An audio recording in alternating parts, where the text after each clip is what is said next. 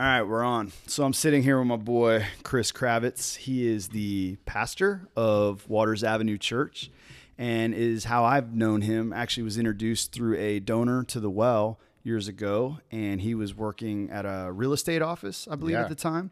And we met, and then I heard he was moving in to help out with a church kind of near our neighborhood. And so it took us a little while to connect, but eventually we did, and Waters Avenue opened their doors to us, and we have been using space in the church building for our free market and a lot of the work of the well and sharing a lot of the work and mission. We've got some gardens going on here, different kind of enterprises in hospitality and kind of loving our neighbors, and been super grateful to you guys for your work, your partnership with us, your sharing of resources and space. So thank you. And thank you for making some time to come on today. Yeah, sure. So, anything else you want to add to that as an intro to who you are? No, I mean, you pretty much, you covered the bases there. Sweet. So why don't you tell me, like, what is your first memory of work? So my first memory of work, I listened to a couple of the other ones last night that you'd already done, and I knew you were going to ask cheating. me. I knew you were going to ask me that. Yeah. And I've been thinking about it, and it's hard because my first memory of work is just my dad coming home from work. That's good. Like, that's what work was. It's the thing you went to when you grew up. Yep. And then tied with that is just working, quote unquote, around the house, like chores. Yep. That's my first memory of work. So tell me about that. I think that I very quickly associated the word work. This is what for a long time I operated under this impression that, like, work is you trade some sort of effort for money. Yep. So I would, my mom would give me these little things to do around the house to make a quarter. So were you always paid for chores? I wasn't always. There were things that were expected. I think, like most kids, like, I had to keep my room clean. Yeah. Without any kind of You're paid by not getting your ass kicked. Right. Yeah. Exactly. But if it was like, oh, can you do this little project? My mom always had some kind of weird project going on. She was into, like, decorating her house. So putting up wallpaper or sand. She would always have me sand things. That was the thing. She would repaint furniture that she would buy, like in like a garage sale or something. Yeah.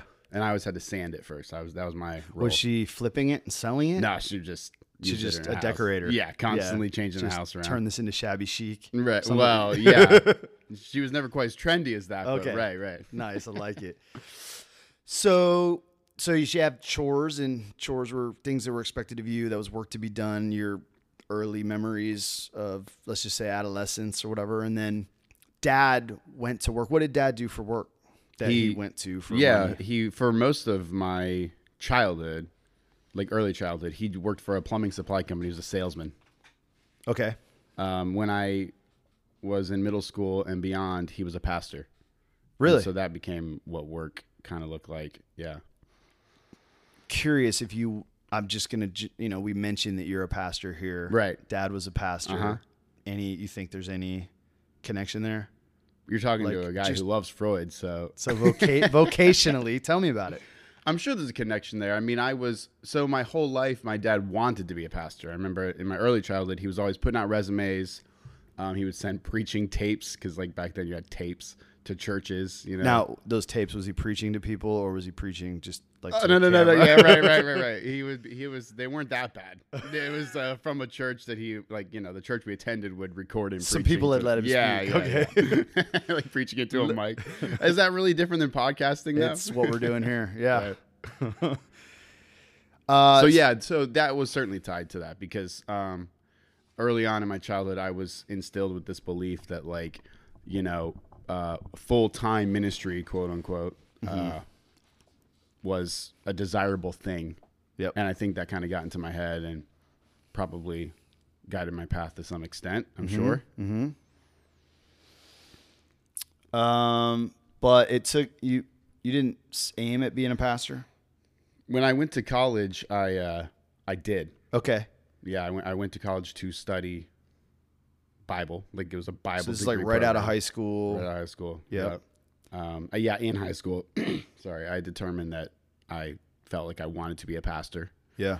So I went to school to do that. That didn't last. That desire kind of went away. Life circumstances kind of drove that away to some degree. Okay.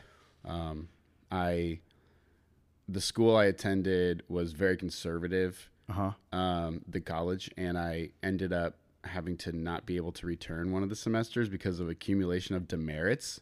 Demerits. Yeah, it's this weird thing. It's so strange, the evangelical world sometimes. Like, it was a very strict college. Okay. And like there were rules, like you had to wear certain clothes and shave and things like that. And I wouldn't do those things because that's kind of just a streak I have in me. Yeah.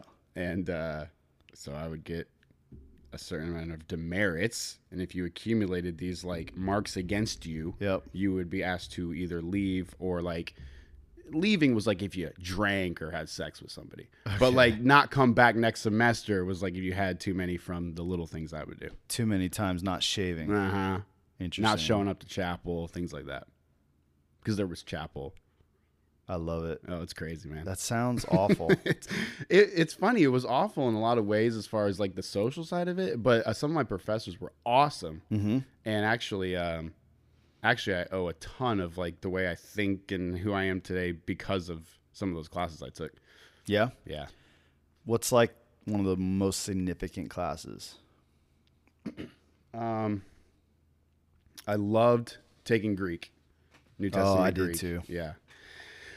It was very much something that opened me up to like a love of the biblical text, like diving into it in ways I had never, even though I was raised a Christian and raised in this like community that very much emphasized studying the Bible, it was never real for me until like I kind of discovered it there in class. Another thing that was very influential was, well, it was more just a particular professor. He kind of turned me on to some ways of doing theology I'd never heard of before. Radical theology, for instance, which I'm kind of like into now. So that stuck with me for a while.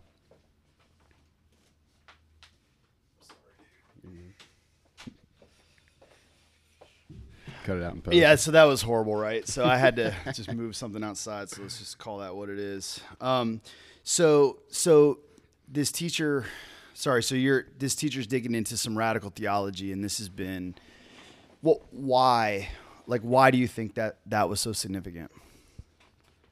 It showed me that I had always had, well, for years, not always, of course, but for a while, I had some serious reservations about Christianity as I saw it, and it wasn't working for me in a lot of ways. And it just kind of opened up a new way to be Christian.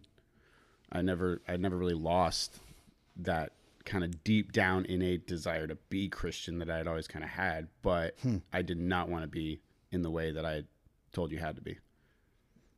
Yeah, I ain't shaving. I ain't shaving. Well, it was more than that too. It was more than that. It wasn't just the rules. It was, some of the, I don't know. You struggle with some of the dogmatism or maybe some of the structures of different doctrines or something like that. I mean, I don't know. There's a lot going on when you start digging into theology. It's not for everybody, but yeah, I don't want to get in the weeds there. But. Sure. Yeah. Well, one of the things that I guess interests me around the overlap of conservative theology, Christian ministry, and the topic of this podcast, which is really work, is, and even the work ethic as a name, like there is the Protestant work ethic, right? Yeah. And I'm curious, I don't know if you how about just that? Just there is the Protestant work ethic. Go. Oh man, I actually was about to read Weber's book like last week. I've got it in my backpack carrying around with me, the Protestant work ethic. But I don't know much about the Protestant work ethic. I'll be honest with you. Part of the reason why I was like nervous originally when you asked me to do this podcast is I don't really fit into the Protestant work ethic. I don't have the the whole traditional get up, work hard, break your back, sweat, and then, you'll get everything you want to get type thing. I've never been kind of maybe what people would say is driven in a lot of realms. Like temperamentally, or that you're like, you don't think it's good? No, temperamentally, probably. There is something that like feels like it doesn't fit with me when I do hear like the people talking about like the grind. I respect it. I'm like, wow, that's Respect cool. the Like grind. you did that. Yeah. But like, I've just never really done that. Even from, going back to those early childhood stories where like you do the chores, it was like, oh, I need the quarter. Like I got to buy stuff. But like I didn't have any kind of like drive to achieve more quarters. I didn't have as many quarters as I could possibly have. Like I just didn't. Why do you think that is? Oh, I don't know. I think about that all the time. I think maybe my parents could have pushed me harder. Could have pushed you harder. Yeah, could have pushed me harder. Kind of maybe instill like, no, part of being human is just you got to get stuff done. Sure. Yeah, but okay, so what is it that so I mean, temperamentally you go, well, that's an element of maybe conscientiousness that they call industriousness, right? So yes. Someone who is driven, who's hungry, who stays hungry. And I have a large attraction to that, right? Yeah. And it's an important attribute to me, but I do recognize diversity in our temperaments and teams and reasons that maybe we make good partnerships when one of us is one way and another's another way. And I thank God for the people that drive me the most crazy in my life because of the gift that they are to me. The orderly and neurotic people in my life, right? They're like, I'm like, you see obstacles and problems and reasons it won't work. And I don't even see those things personally. Right. I see drive and I'm like, we're going to run this like parkour.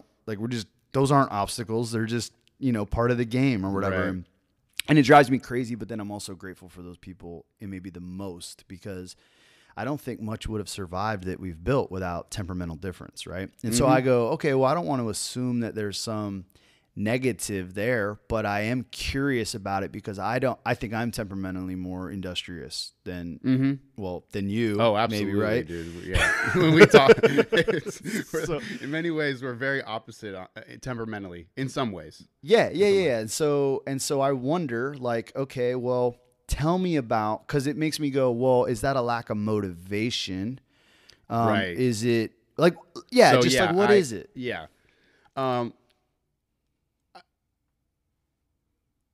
So I think part of what plays into it is like vocation, because for the longest time, not the longest time, I'm only 32 years old, right? But like for 25 of those years, probably, I just kind of went with the flow, whatever was happening in life, I'm just going to do it, very rarely would I see like glimmers of, what we're calling like industriousness or drive or whatever.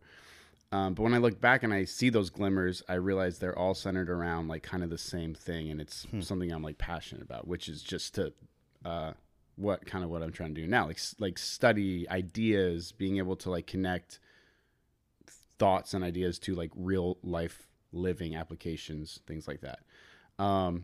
And I can get in moments of like real industriousness, if to use that word.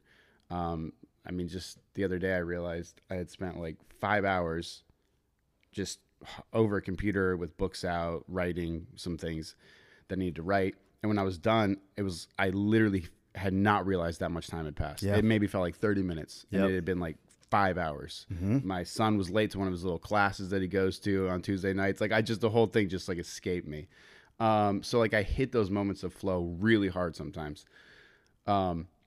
But I've never been, gotta put in my 10 hours and like, gotta like make that paper. I just like have never, gotten that side of it. So like there is definitely these like flashes of intensity. Yep. And they're always centered around just like my passion. So you're saying that, do you think that typically happens around study? I know you're a musician.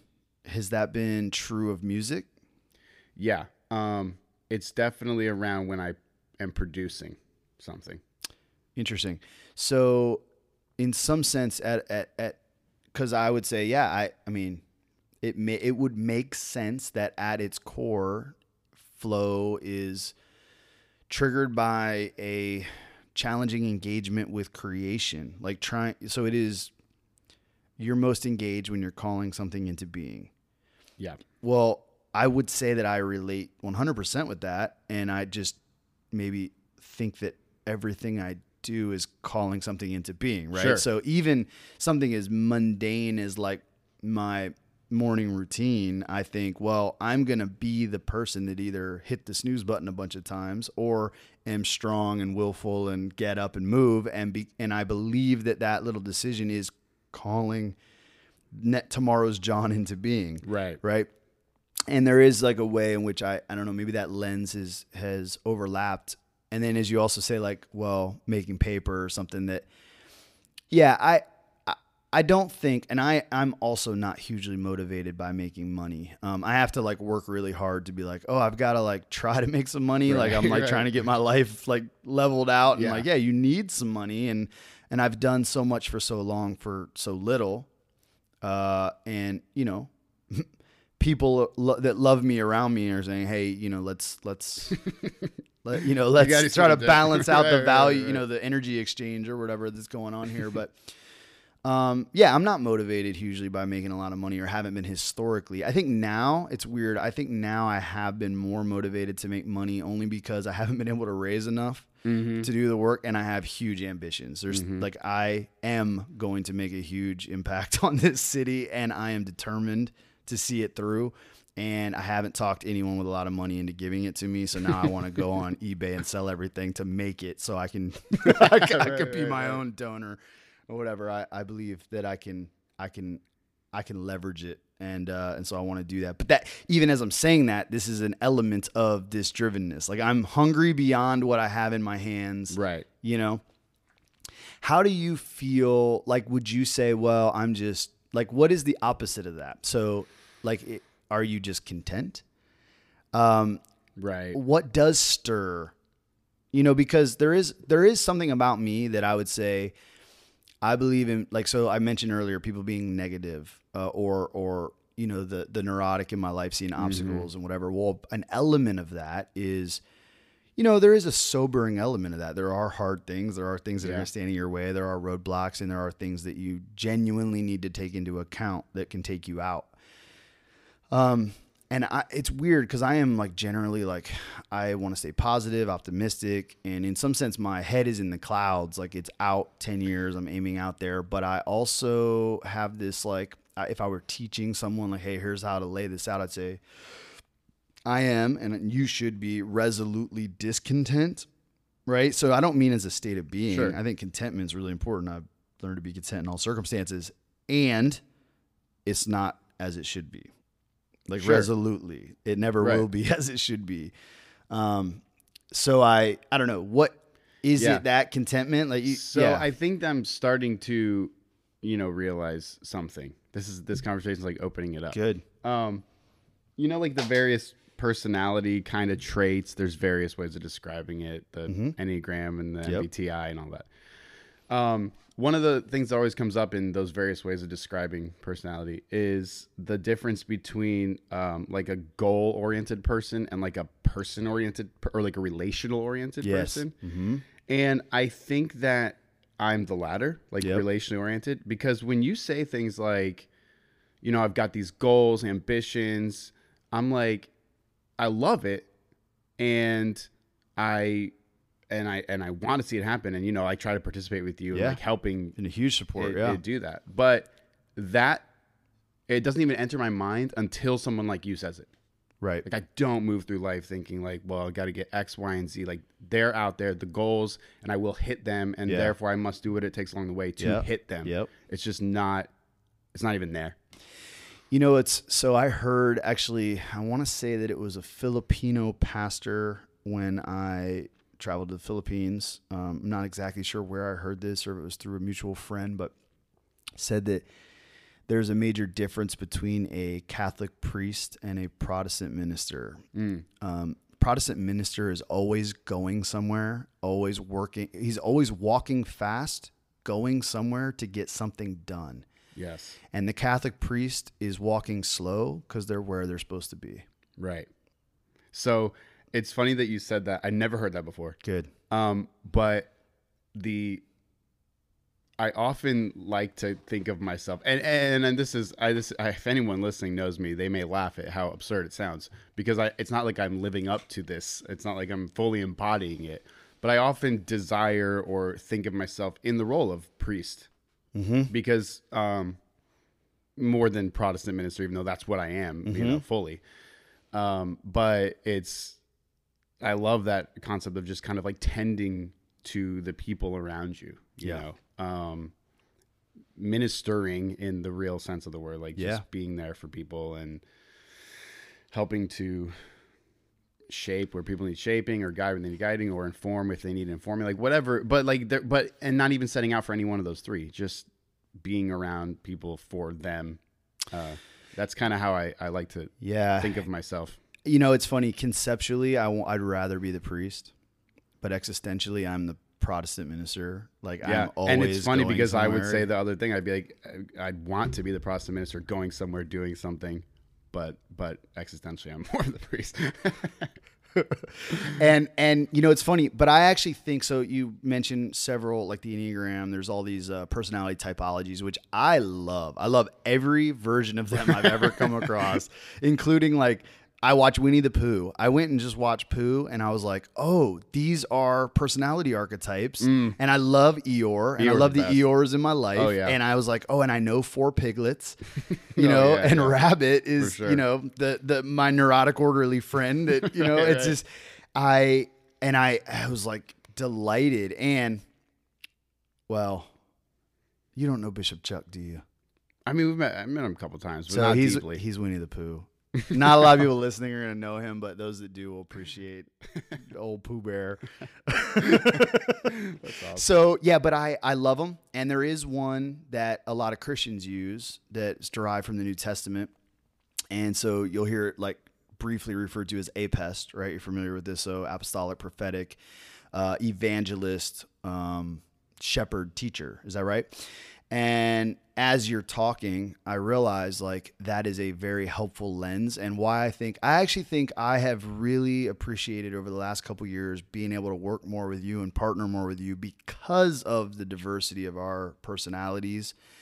And those would both probably be the source of the most frustration with each other, and they'll also be the source of the most value to each other, and to the community that we're serving alongside together. Because I am, and when you break out those types, I'm like, oh, yeah, this isn't Protestant Catholic. This is this is apostolic, prophetic, you know, versus the shepherd teacher. Right. Right. You're definitely apostolic, I would say. Yeah. Right. Going around, starting new things, leading things. I would have started, and then you know you want to but you don't just want to start it and hit the road. You want to start it, but you also kind of like want to always have say over it too, I think. That's not a bad thing. No. That's not untrue. That's not untrue. Say over, connection to, relationship with. Yeah, because I actually long for. It's funny. And I think this overlaps with entrepreneurial initiative, where whether it's in the church or outside the church, is like the personality that's going to call something into being is not the same personality that's going to build a lasting business over time. In fact, the institution that you went to school at, you say it's really conservative. I actually think the ethos that makes up a school like that, and I don't mean the like specific theology as much as the temperament that is the conservative, is the one that will make a business grow and last. They're going to institute protocol. They're going to be more attention to the books, more averse to risk. Whereas the one that launches a business has to have a huge appetite for risk. Like, I'm so good with risk. Like I just, it's like, I'm happy to put my life on the line, over silly things. You know what I mean? Just sometimes cause it's fun. Really.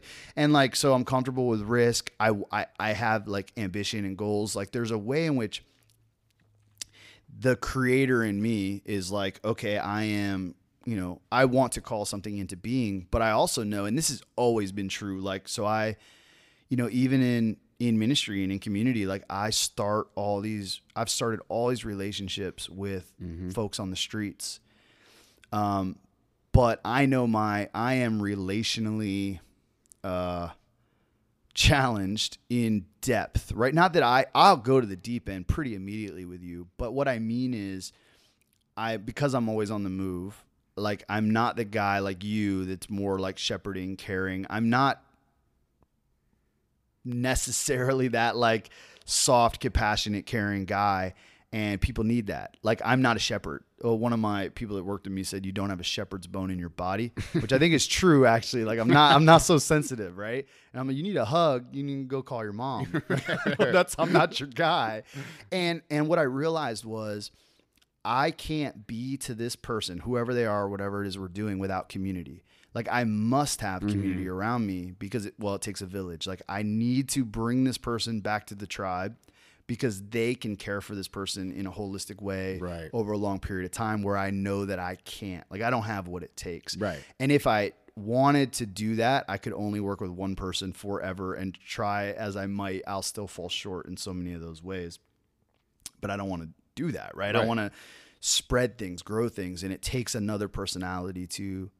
Or another whole group of personalities, too. Or a group of personalities. Like, I'm not...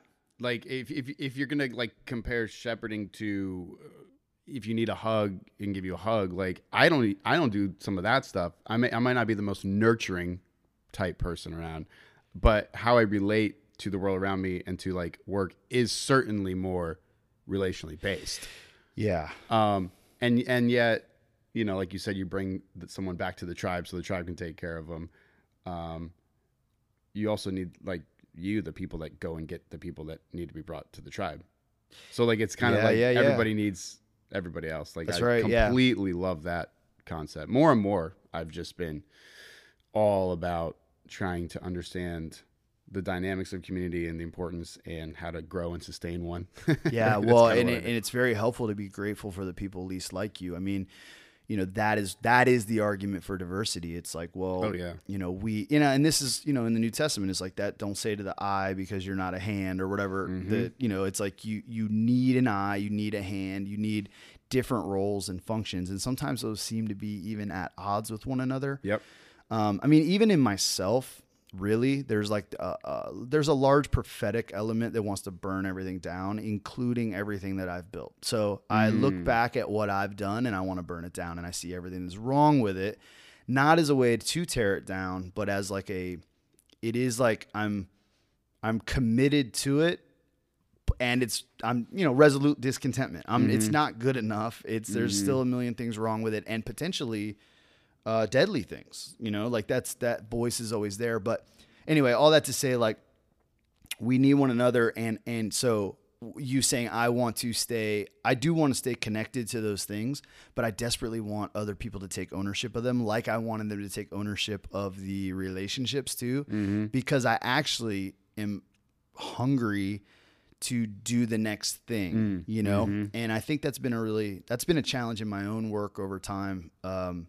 And of course, part of that is running a small nonprofit and not being able to, like, financially compensate the people that might pick that up. And so, you know, I'm working hard at that as well. So, okay, it's kind of meandering here, but that's good. Tell me, like, I don't know. So going back to, like, this whole trail, because I am interested in this, like, temperamental differentiation. And then, like, I don't know, what is it that makes you work? So when you work, when you see yourself work hard, and I don't care what this is, so you said, okay, it's often around creation, it's around ideas. Yeah. But it's often cleaning the bathrooms. Right. So I do see you often put in work in those kind of just tasks mowing like the that. lawn. Yeah. You love mowing the lawn, I right? love it. Yeah. Not me. So tell me about it. Yeah, that's a really great question. Like the why behind whatever anyone does, they have to be like, why am I doing this? You know? No, that's it. To me, it's all about this community, this church. So, like, whatever is going to make it thrive and be healthy. So the grass has to be cut. Yep. Okay. Cut the grass. You know, bathrooms got to be clean. All right, clean the bathrooms. Like, it's not like I believe in the bathrooms necessarily. In fact, if you ask my wife, she'd probably be like, oh, he would never clean them if it was just him living there. Right. Like, I would I believe that. Yeah. It's not like I'm like, oh, the yard is too long and it's bothering my sensibilities. It's like, no, I want it to look nice for people to come. Like, it's literally just to help the community run more smoothly. And that's what drives me to work.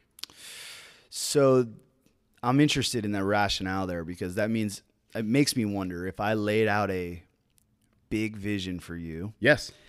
Right? You see where I'm going? Yep. And I Absolutely. walked it out that here's a strategy we're going to go through and tactics we're going to utilize that are going to demand lots of work over a long period of time toward a lofty goal.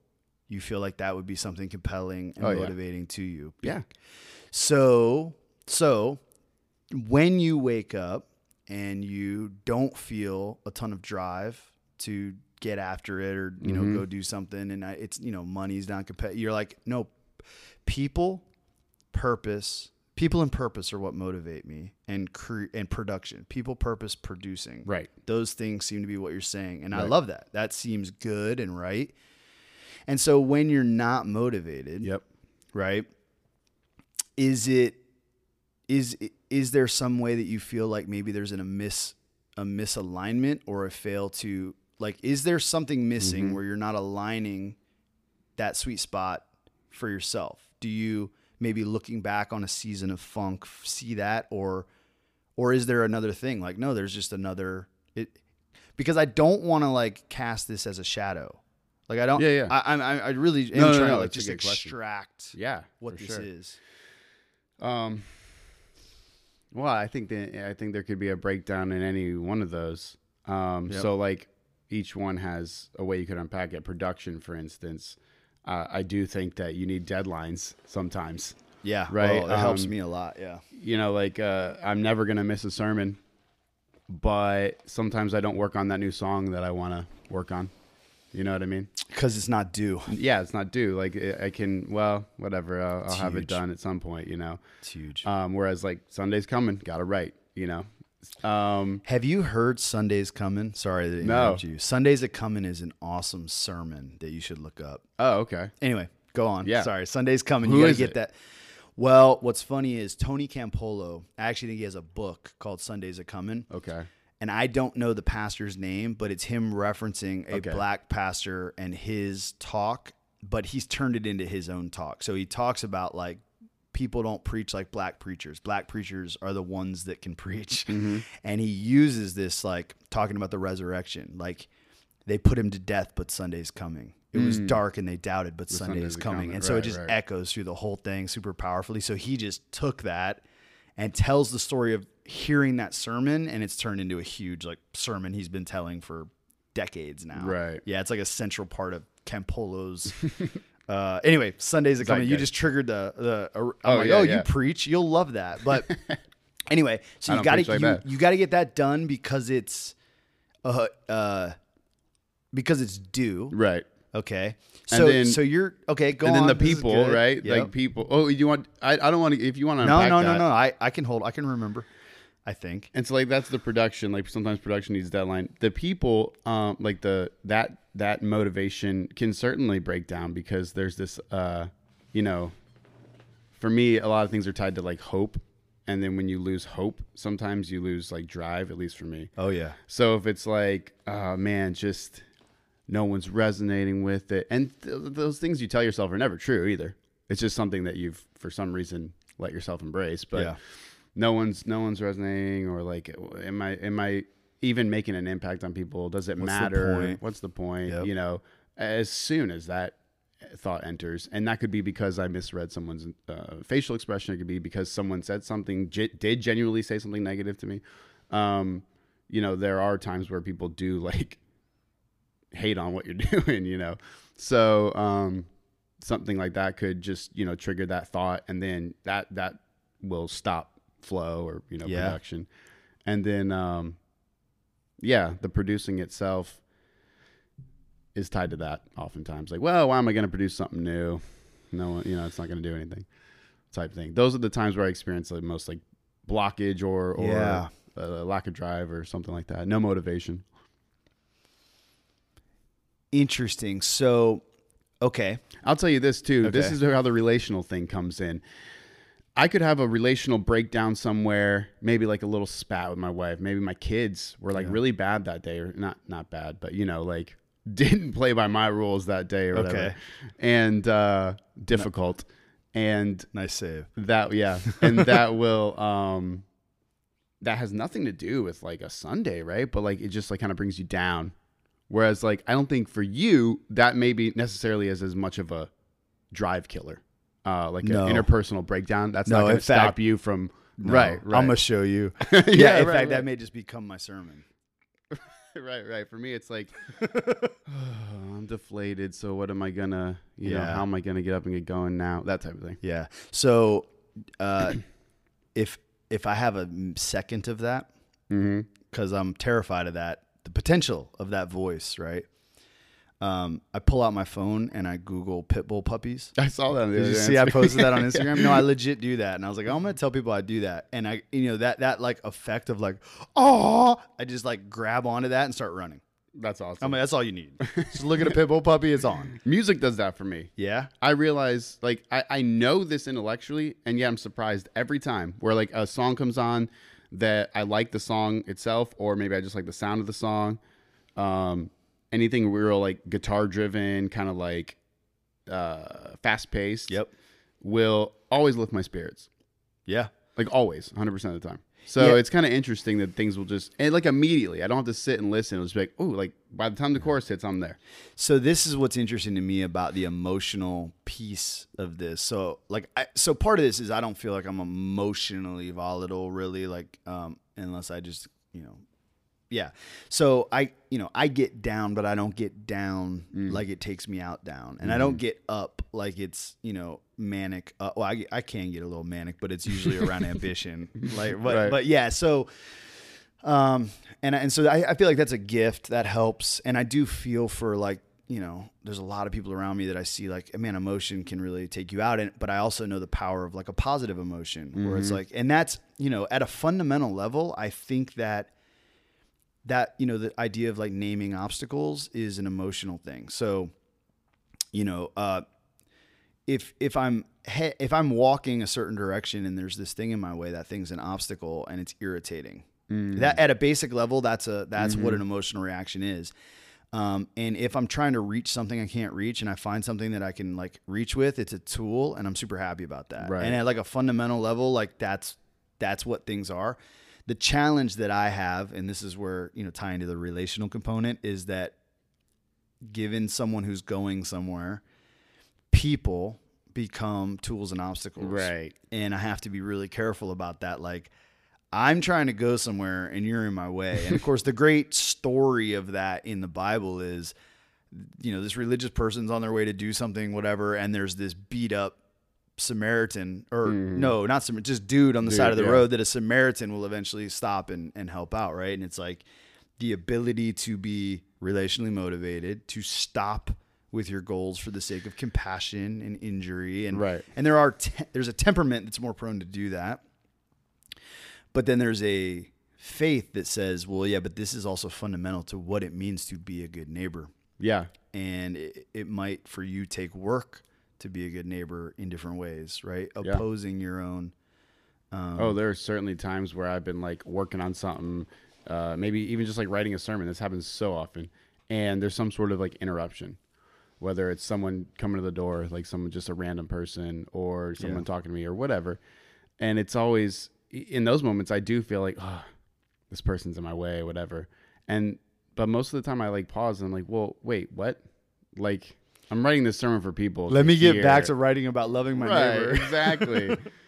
Shane Claiborne talks about holy interruptions, and that's always stuck with me. Like, no, these interruptions are like, moments where God's visiting you. Yeah. So you stop writing your stupid sermon. Really it needs to go that far. Yep. I agree. So yeah. Well, right. And because it is the message, right? Like you're trying to craft this thing, but you need to really be this thing. Yeah. Right. Well, I want to go back because you were saying, okay, well, I know that it's due. And of course, deadline is a piece of that. But I also wonder about, I don't know, it made me wonder about an element of duty. Like how much of your work is related to expectation or something outside of yourself. Right. Mom needs it done. It's part of my job description. I told someone I would do it, or it's due. Mm-hmm. So there's part of there where I wonder about that in terms of, so duty bound, maybe that can blend a little bit toward on maybe a more unhealthy side of that. I'm not saying you're doing this, but if you were painting a trajectory, it could be like people pleasing, Mm-hmm. I'm going to work really hard to be wanted, to be valuable, to be whatever, rather than for the sake of the thing that I'm doing or whatever, which could be dangerous. Do you want to speak to that? Yeah. Before I go to the next I one? used to have this like kind of negative view towards like duty or like something that you're bound to or whatever. And, you know, I'm not shaving. Yeah, right. I'm not shaving. Right. Like I just want the freedom of the spirit or something. I actually never bought into that, but just basically like this, like I should be able to go with life and its gifts and whatever. But more and more, I'm like, that's stupid. I mean, at the end of the day, we all have things we have to do, and they're based on those movements of faith. So like I'm committed to my wife as a foundation, right, of our relationship. And that means I'm going to do some things that maybe I don't want to do in the moment. That's right. But that's fine because they're based on a prior commitment. Yep. So to me, like it's the same thing with any kind of work or like even writing a sermon or something. Like maybe there are times where I have to do some, or like cleaning. The sermons don't really ever get me down, but like sometimes like the cleaning, that kind of stuff. I'm like, man, I don't feel like doing this today. But like, you're not always going to feel like doing it, and it's okay to just make yourself do it anyway because it's not inorganic. It's not fake. It's not being false or anything like that. It's just, you're just living out a commitment. I love what you're saying because I mean, God, I can't tell you so much of what I do is going through the motions, right? Right. Like I don't need to feel good about this. And the reason, so this is why I was asking you this leads really well into the next point was you say, well, sometimes I'm down. Mm-hmm. That voice gets in my head. Nobody cares. What's the point? Mm-hmm. The despair creeps in. And I wonder, what beats despair? And we talked about, well, I need a boost emotionally, but actually it could be that you're duty bound. Like, well, I'm not feeling it, but I made a promise.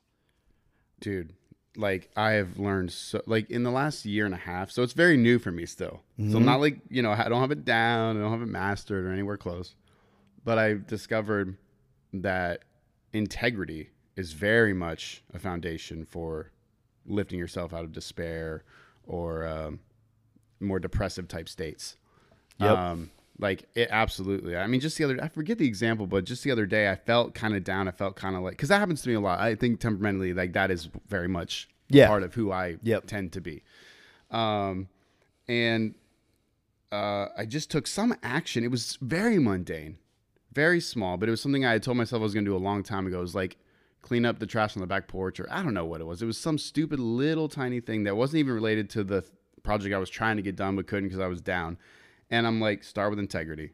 I told myself I was going to do that, and I've lied to myself for these past 3 weeks because I haven't done it. Yep. So be true, right? Tell yourself the truth. And so I went and I did that little thing. Yep. It took me 30 seconds immediately, like right where I needed to be emotionally. Why do you think that is? Well, I think that like, that's a big question. It is. But I do think about it sometimes. I think the existential burden of moving through life with like dishonesty towards yourself. Yep. Trying to tell yourself everything's okay when really like you're refusing to even like pick up that thing you said you were going to pick up 3 weeks ago. I think it just weighs us down existentially. I just think that it's a lack of freedom, and we're made to be free. And so like you're binding yourself to all of these pointless things that you could resolve pretty easily. I don't know. I think it might just be as simple as that. Just the burden of walking around with a lie you've told yourself or something. I don't know. I mean, that's what it is for me sometimes. Like I say I care about all these things, but I won't even like put that thing back in the shed or whatever, you know? Yeah. Well, yeah. And you're smart enough to see that your actions are what matter over your stories you're telling about yourself. You're like, I'm writing this sermon about loving my neighbor because I really care about loving my neighbor, but piss off interruption or whatever that's coming in here. And I mean, and that is, it's like, well, which is true? The truth is what you're doing, right? And so you're like, I'm going to get all these things done, but I'm not getting these things done. And I actually do think, so there is a, there's this, I don't know if I've shared this in an episode before, it doesn't matter, but BJ Fogg has this, so BJ Fogg teaches a class. It's on behavior change, and I actually I believe Instagram was born out of this class. But he has this which is basically like programming to get you, like now people are taking pictures of their food and like how to change behavior of a people over time. And there's like a math equation. So it's behavior, B equals MAT. So behavior equals motivation plus ability plus trigger. So there are things you're motivated to do that you are not able to do. And no matter if something triggers you or not to do it, you're not able to do it. Right. So like, I can't slam dunk, and it doesn't matter how much I want to slam dunk. I can't slam dunk. Sure. And you can tell me to slam dunk. It's not happening. So the behavior won't happen. Now there are things you're able to do and I could trigger you to do, but you don't want to do. You're not motivated to do, and you won't. Stick this knife in your eyeball. Right. Sure you can, but you won't. Right. And so it's the overlap. Now there are things you might be motivated to do and able to do, but nothing ever triggers you to do it. And you don't do it. And this is a really interesting formula to me in behavior change, right? Like you can immediately start applying it all over the place. And it's why I think it's important to, make commitments. So the deadline is a trigger, right? It gets you moving rather than that song you're never writing. Right. There are relational triggers where you're like, I'll see you there. Yep. Well, that's a commitment, also making promises. But then, and so for me, something that I've tried to utilize a lot is something like habit stacking, where like so like, here's an example. Every morning you brush your teeth, I hope, right? Is that something you do? Yeah. And you do it almost without thinking. Right. What's the first thing you do when you wake up in the morning?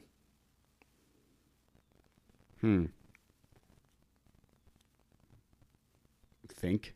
You think? Okay. I stay in bed awake a little bit. Like I don't get right out of bed. See what I'm saying? I just kind of like think dude, that's about, deadly. I would be there. I would go back to sleep and be there till noon. Right.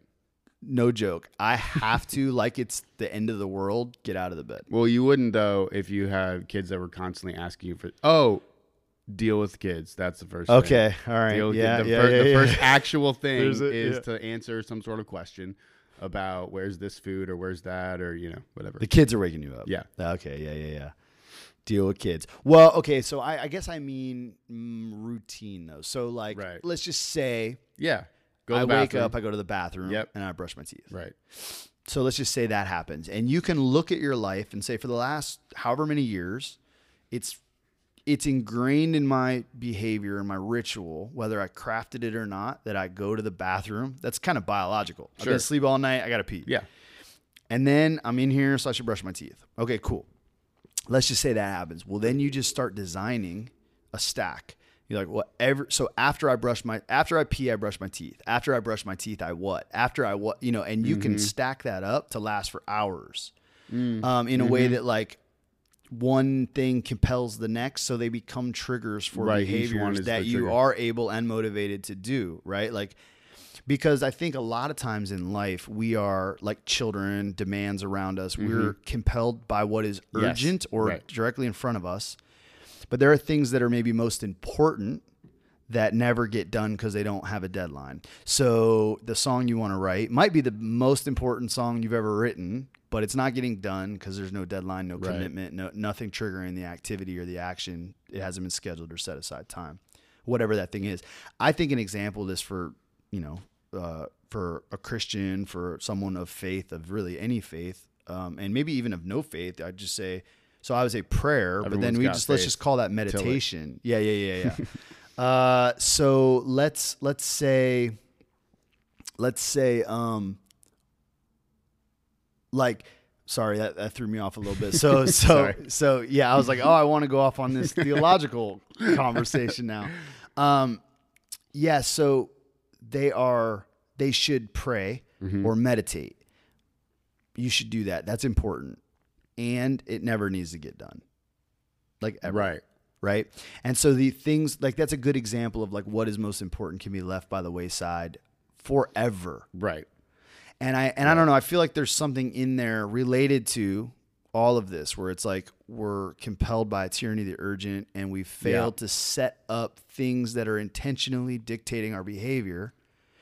And this is what's really interesting to me about the overlap. So you said I like to take ideas and I like to figure out how they apply to the real world, is the connection between the idea and the concrete. Yep. And in a lot of ways, I think it is institutionalization of triggers or I agree with that. concrete actions and behaviors. So yeah, go ahead and like tell me more.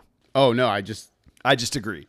well, okay. Think about what you're saying. The institutionalization of triggers. Yep. Is religion in a sense. Okay. I mean, that's kind of how I think about it, right? So like, here's some ideas. We want to do this for the world. We see ourselves as people of faith, whatever that means or whatever. Like some of these things that might sound religious-y just are completely ethereal. Yep. And utterly pointless unless you institutionalize them. Okay. Like in a church, for instance. Yep. And it's the institutionalization of triggers, right? Like you're there together. Okay, well now you're forced to talk to each other, community, to ask each other what you're doing, whatever. And sometimes you're not forced to do that.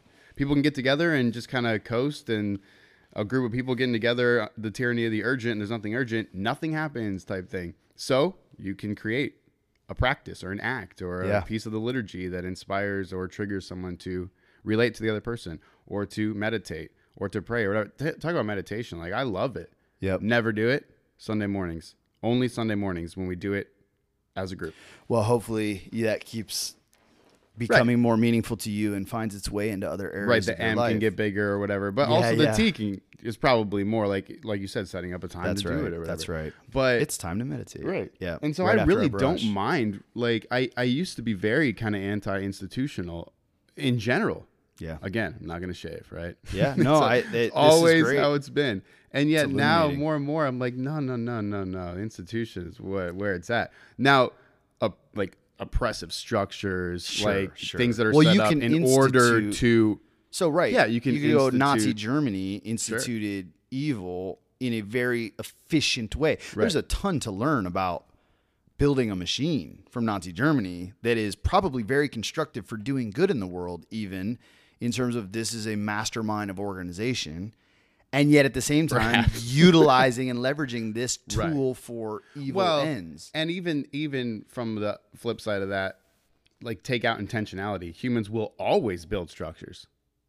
Oh, there's never been a group of humans that haven't created institutions. Yeah. It's just never happened. Well, and part of that is this emerges organically, like just in the same way that your ritual in the morning wasn't maybe crafted by anything other than I need to pee, and while I'm in here, I'll brush. But it turns out I'm so programmed and ingrained to do that, it would be hard to stop me from doing that. Right. And so the paradox of being human is like you're given all this stuff that seems innate, and yet you also have this like, wait, I can think about it. I can choose against it or for it or whatever. So put those together and it's like, clearly institutionalization is important. Clearly I need like set triggers. Clearly I need this and that. But I can also choose to like form them as I see fit or to enter into a certain kind of institution by choice, things like that. All right. So this is all very interesting. And I think the overlap of like you're saying, well, basically you're saying routine and discipline, the institutionalization of triggers is what religion is. Mm-hmm. And I actually would say that in a functional way, that is correct. And you use the word liturgy, like you can add it to the liturgy, but really a habit stack is a liturgy. Liturgy means work of the people. There you go. So this is what I was getting at. So well, what is that? Like, what is the liturgy? Yeah, that's right. So I've actually been hugely fascinated by that question, and I go, the work of the people, or the public work, or the work made public. Yeah, the service for the people, right. The people serve. Like, it isn't clear to me exactly, but it is a good translation to say the work of the people. And I think, in some sense, the work of the people is to build a virtuous cycle, right? To say, well, there's a bunch of things we want to embody in the world, and it's gonna take discipline to bring those things into being. Mm-hmm. And then so this all brings me back to the personal religion, let's say, the personal ritual, the personal discipline, to say, well, when that morning comes that you're down and that voice creeps in, like what are the things that what are the tools that you use? What is the work that you do that you lean on to move or get to work? That's a question.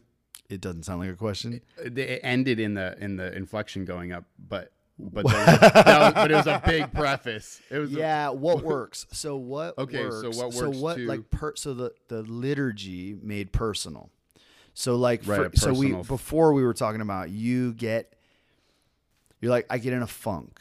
I'm compelled by duty. I was like trying to tie those things together, and I'm saying, well, you know that, and then out of that emerges saying, yeah, triggers matter, institutionalization matters.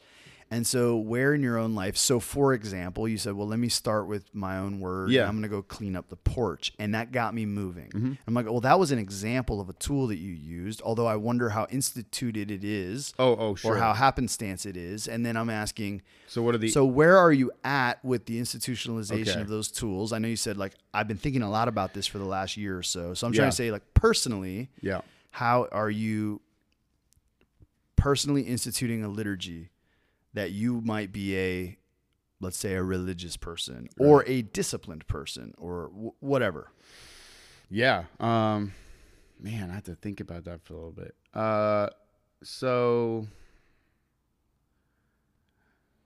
Well, I don't know, like, how mundane you, like, what institutes the word tool, for instance. Like, what is tool? Well, yeah. So, I mean, good. So it could be as little as, like, I Google pitbull puppies. Okay. It could be as big as I committed to be in the free market every few Monday nights, you know? Right. Well, a big ritual for me is coffee. Okay. That I think is super hugely important because it's like I go to one particular place actually a lot. And when I, like, part of it is like the institutionalization of it, right? Man, that word is hard to say quickly. It's a certain location. Yep. It is like a break from, like, any sort of the urgent. Yep. Trying to, like, break in, right, and go there. Even if I, like, sometimes take my kids there, it's something about this place, the spirit, like, changes. And I just, like, can do things there well. I can write, I can read efficiently. And then the coffee is, like, this whole physical experience, you know, that, like, kind of, like, connects me to, like, it's a trigger. It's like, oh, there's a mug here and I got my little refill on backup.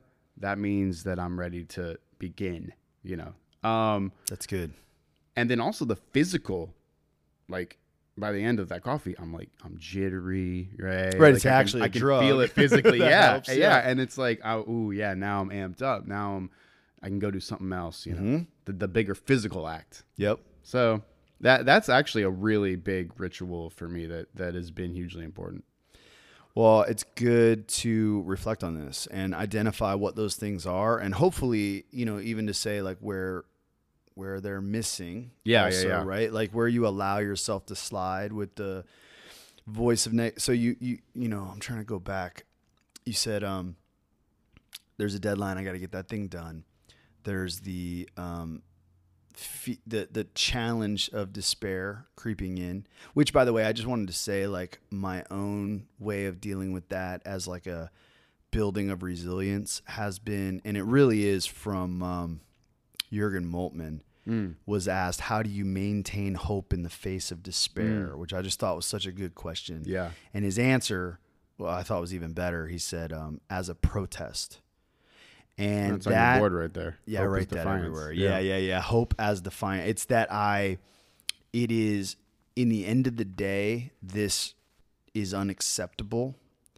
And I will stand up against what's unacceptable regardless of the cost. And there's a way in which, like, I don't know, it's a call to be hope in the darkness. Yes. So, like, and I do think it's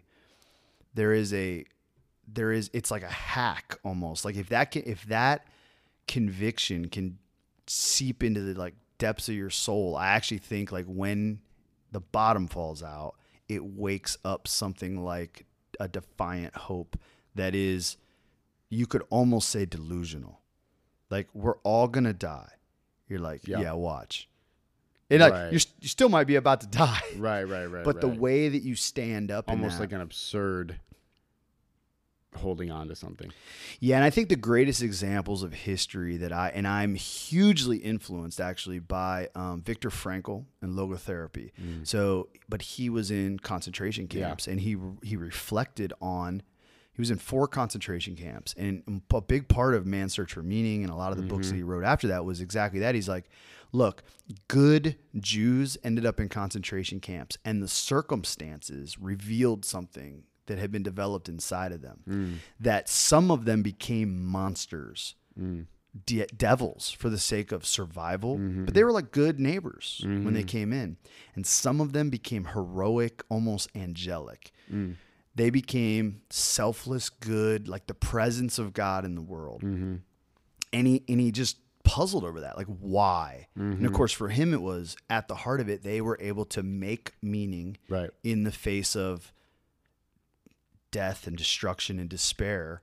And I actually think, man, that means so much to me. Yeah. That is like that the sort, like to sink your teeth into becoming hope in that place, like hope as defiance is a way of saying that same thing. I hear the same spirit in it a little bit. I don't know if you want to, I don't know. Yeah, that was good stuff. Do you know that, like ways you've seen yourself maybe in either of those circumstances where you're like, I've watched myself deteriorate and I've watched myself thrive in different circumstances, maybe without directing you to those. So something come I'll to tell mind? you, like my biggest times of like deterioration, if we're gonna use that word, are like previous jobs. Okay. Because like before I was like doing the pastor thing, I just worked, you know, quote, secular jobs or whatever. Like it wasn't like this, not that there's this break, but for me there was, and that's probably part of it, right? I had no what's meaning? Motivation. No, motivation. In the equation, no motivation, right? And it's I probably would, tied to meaning. Yeah. Yeah. And that's just it. Like it was meaningless to me. Very meaningless. And it would be like this, you'd hear people say, like I would hear things like that. Well, you can create meaning and just like you can find the depth of joy in life in any task or whatever. You just make it your own. And like I was never able to. I just could never find meaning in like certain jobs, especially this one job. I worked restoration, and there were like little glimmers of like, and here's when it was, when I saw that what I was doing was like helping or making someone happy, right? Like the customer who had just a flood that night before because their toilet overran, their entire house is filled with water, and now they're like relieved I'm there. Great. That was like meaningful. But they were so few and far between, and I could never, for whatever reason, just bring myself to see the overarching thing as meaningful. That I got to a really bad place, and eventually like my wife and I were like, yeah, we need to change here. Like this job's not working out. I'm curious about something. You mentioned the Enneagram before. Do you know what you are? 4. You're a 4. Oh, well, that's interesting. And then you're also hugely motivated by creating and producing, calling things into being. That would make sense. Do you want to briefly, for folks that don't know, say what maybe a brief sketch of what a 4 is? So I'm pretty new to Enneagram myself. Okay. I took the Enneagram test or whatever they call it. Yeah. About 3 or 4 months ago. Okay. So if 4 is it's the creator. Yep. Or I don't really know I think part of it is you probably do a better sketch than I well, can. They can tend to be like more like emotionally driven. Yep. And sometimes with a sense of withdrawal. Like one thing that like when you read about it afterwards, and it's like you are kind of these types of things. One thing that really stuck out to me is like felt like it was reflecting how I feel often is a 4 will say like, oh, no one knows how I'm feeling right now. Yeah. When like obviously I'm a million snowflake. Yeah, right, exactly. Like, oh, I'm just in this depth of despair, Yeah. And no one knows it. And yet, of course, everybody's been through that. But have you read or are you familiar with Richard Rohr's work on the Enneagram? No. You have to get it. So Richard Rohr, right? Yeah. So there's this priest and he wrote this book on the Enneagram, and I think it's an incredible take on it. Nice. And it goes through every character. And one of the things I love about the Enneagram in general is the dark side. So not a lot of personality typologies really flesh out you in your most deteriorated state, right? like for me, it's like, yeah, you could be MLK or Hitler, Right. right? You're Like, probably here's what number are you? archetypes. 8. Yeah, my wife's an 8. Yeah. Yeah. Oh, that'd be. I'd love to talk to her just about that. And so it's I'm funny particularly 'cause when you interested in juxtapose women that them, are right? 8s. That's like the lioness. It is That's very, yeah, it is very interesting. And it's funny because you're right. Like to watch I love that too. I love reading the dark, like where Yeah. you could go if you were to deteriorate. Yeah, and it like incorporates hers, the like shadow in the farthest way you can go is like a murderer, whereas mine is suicidal. Yeah. So right. So the 4, very interesting the 4 is that- more prone to, and so they're imaginative, and tend toward despair or depression or feeling isolated and alone. I'm a unique snowflake in its worst possible manifestation, yet have an affinity to beauty. So there's this interesting like image in my mind for the 4 is I imagine drinking poison under a tree that the flowers fall and like lay all over my body and everyone finds me dead in this beautiful pasture. Oh yeah, that is a beautiful scene to me. When you describe that, I'm like, oh, that's just tremendous. Yeah. Yeah, that's horrible. So okay. Well, the reason I asked you about what you were, and I was actually wondering if you were a 2. Okay. And the reason I was wondering that is you said, well, when that restoration job was meaningful to me was when I saw that I was helping somebody. Mm-hmm. And before you said like a lot of the work that I'm motivated to do, even the mundane, like I go clean the bathrooms around the church or mow the lawn, not because it bothers me, but because I can be of service to the community that I'm here to serve. So there's something I'm hearing as a theme in your relational connection and in your duty. The things that are triggering you are relational commitments to a community. I love this, by the way. And I am motivated by being of service. And when you described depression, you actually were describing it in terms of it's not making an impact. It's not helpful. It's not connecting to other people. Maybe in a way that is, I'm feeling more and more isolated in your own personality version of that. But you know, there is like the 4 could be described as the individual. Like they don't even like the fact that there's a typology. I didn't know that, but you can, dude, it's so You funny hate because it. I walk around saying like these things are bogus. Yeah. I hate it. I'm not like that. You don't know me. I'm a unique snowflake. Right. Yeah, and a lot of people will relate. Yeah, exactly. Right. But I'm curious. Well, do you want to respond to that? Because I don't know if this is like something you know really well of yourself, but as I'm hearing it as a theme and you're talking, I'm like, man, you work for others. That's what I hear, right? Is that true? Yeah, I'm certainly not, you know, there. I don't. So it's funny because I'm gonna actually fall back on this like old Christian way of Go talking for it, about yeah. But you know how like some of those they're personality tests basically, but like the spiritual gifts ones. Okay. There's like the helper or something. Well, that's what a 2 would be called. Okay. Yeah, that's why I was wondering that. That's not me. No. Like the people that I know who are like that, we're very different kinds of people. Like what I mean is like I believe in like the community itself. Yeah. And the benefit of it. Yeah. And the creation of it. And so what's going to aid that? And the reason I believe that is because, I think individual people will find healing and hope and faith and all that stuff. But it's less like I will absolutely do things for people if I'm asked. Yeah. Like, come over any time of the night. Yeah, I'm there, right? I'm kind of like pastoral like that. But I'm not the kind of person who's like always reaching out, thinking about it proactively. That's true. Like someone... You'd be happy to be left alone and Yes. get some studying done. Absolutely. Yeah. And so if someone's like, they're sick, you know, I'm not that person who's like, let's take them soup, let's call and check on them. I have to make myself do those things because I know they'll help the community. So I'm definitely not a 2. I'm definitely not like a helper type. No, I really like this. I think, and I don't know if this is helpful to you, but I'm learning a lot in kind of about this distinction for you. So you're, that's really good. And it's like, I'd rather just work on creating my music, but you can interrupt me. I'd rather write my talk, but come on in and I'm here for you. It actually, I mean, it's a pretty beautiful balance, really. I admire it and probably have a lot to learn from it, honestly.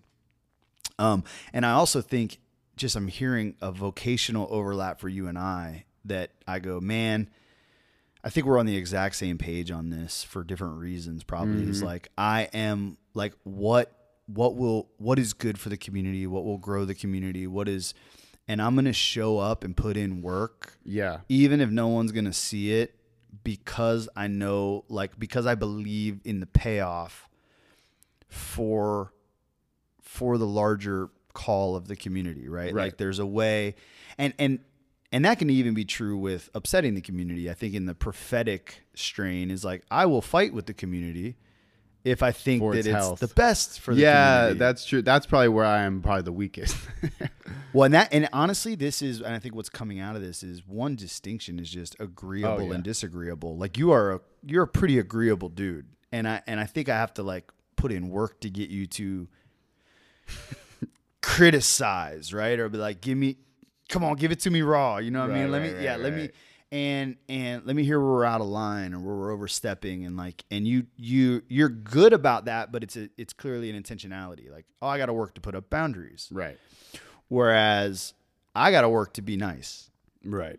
Like I'll just cut you open verbally and didn't even notice. Right. Right. Like, oops.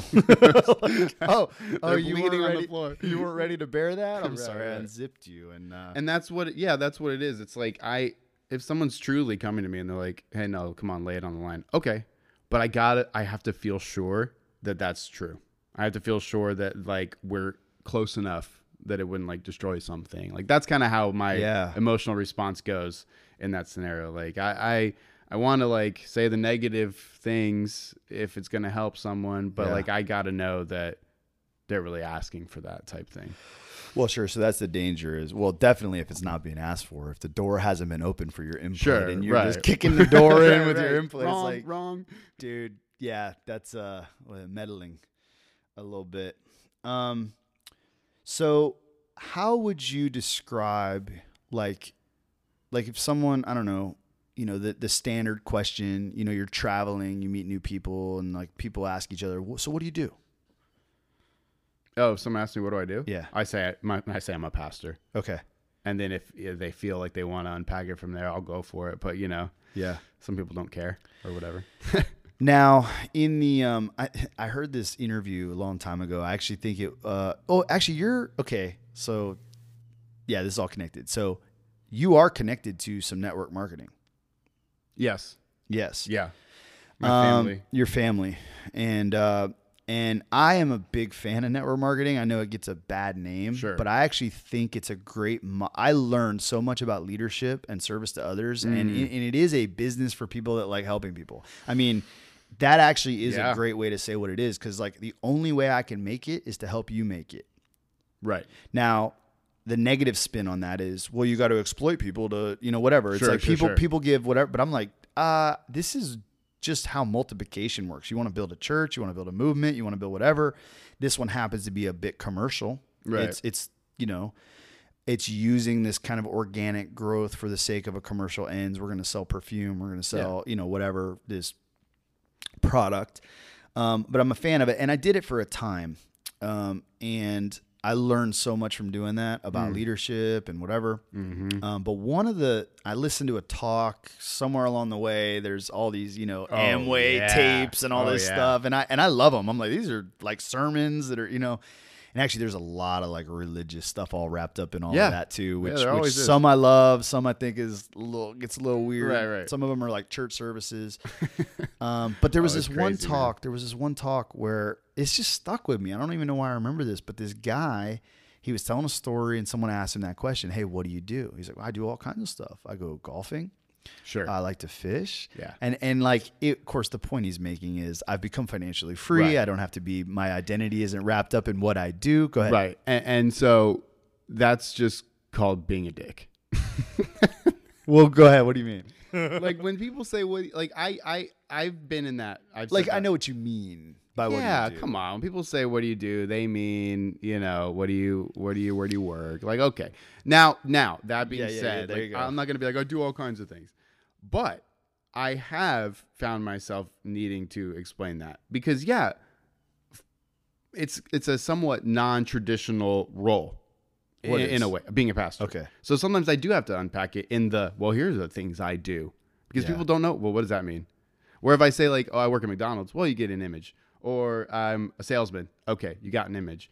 If you say pastor, yeah, people probably have an image, which a lot of times I don't want them to have. Yeah, right. It's like, I don't want to. I don't want you to do with any image you have about pastor. Exactly. A, and B, they may also not be like, well, what does that actually entail? You know? Yeah. Well, I mow the lawn. Yeah. I mow the lawn, I clean the bathroom, I write talks. Write sermons, I hang out with people. That's basically it. Yeah. Well, I think you're well suited temperamentally for that job, and I think you do a really good job at it. And I'm eager to see you have access to a larger tribe of people because you serve really well. And I think you're good at the craft of preaching also. I mean, you know, you're not the but Sunday's coming poet. I'm not. You're a little more on the scholar side, but I've always appreciated the craft of teaching, preaching, and I've enjoyed your contributions, and of course those are available online. People can go listen and see for themselves, or whatever. Yeah, but back to that question though. What I liked about that question, and the reason I think it stuck with me, beside like the relational dynamic of the guy answering that way as a way of like sticking his sales pitch to you or whatever. Right. Because there is a bit of a tactical snake oil guy. Mm-hmm. But I think why it stuck with me was the idea of identity and vocation, and tying why we talk about work as what we do for money. Now, I know you both have you have one foot in that world with network marketing to at least assist with a family that is pretty deeply engaged in that process.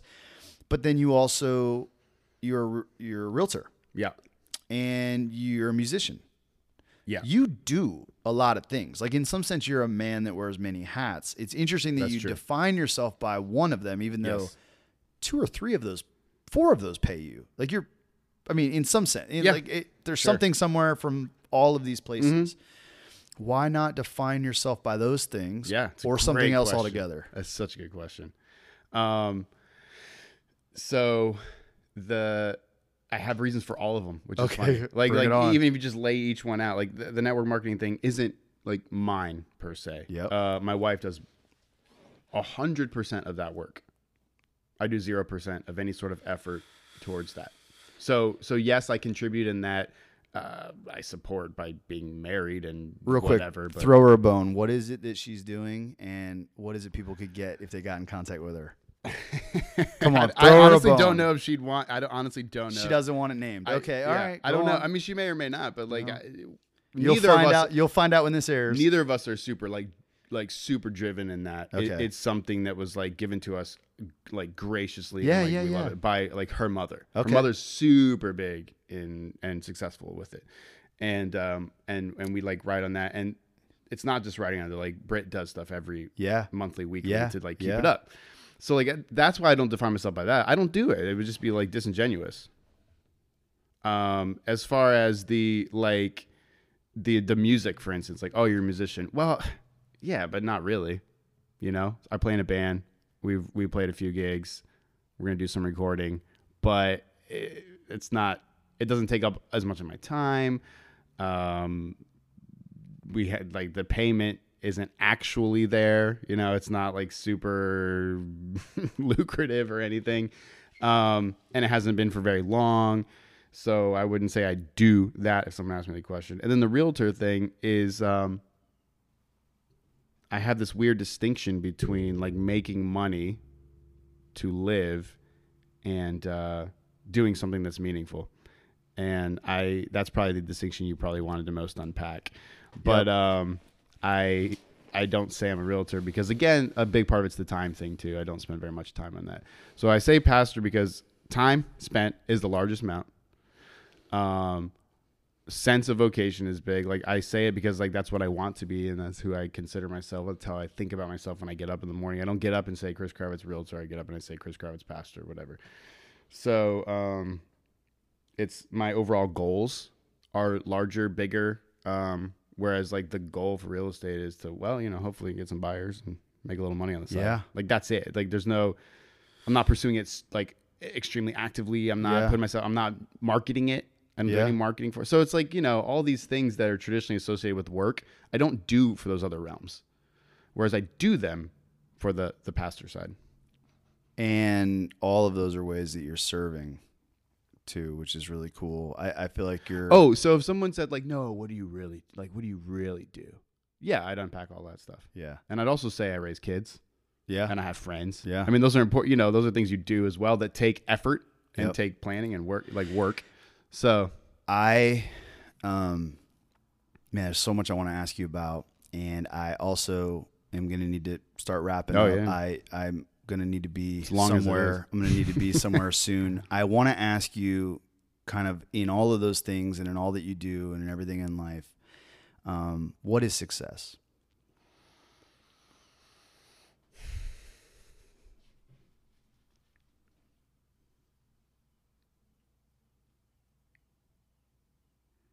trying to come up with a one-liner. Can't. Doesn't need to be one line. Yeah. Don't edit. What Success comes to is mind? accomplishing the things you want to accomplish. So individually, it could look different for different people. I think just if you have something you want to do in life and you do it, you've been successful. When you die and they engrave your tombstone. Yeah. And if this thing could be said about you, what would it be that would be a success? Yeah.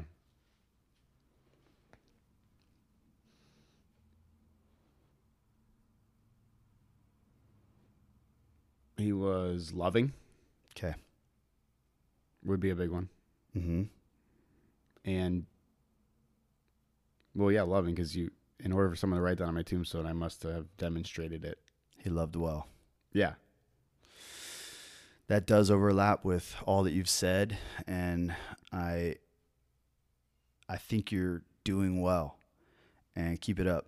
Thanks. I think And you're doing well. Keep it up. Thank you for your friendship, your partnership. Thank you for taking this time to talk. And I got to scram. Yeah. Thanks, man. Cool. See you. Dude, that was so long.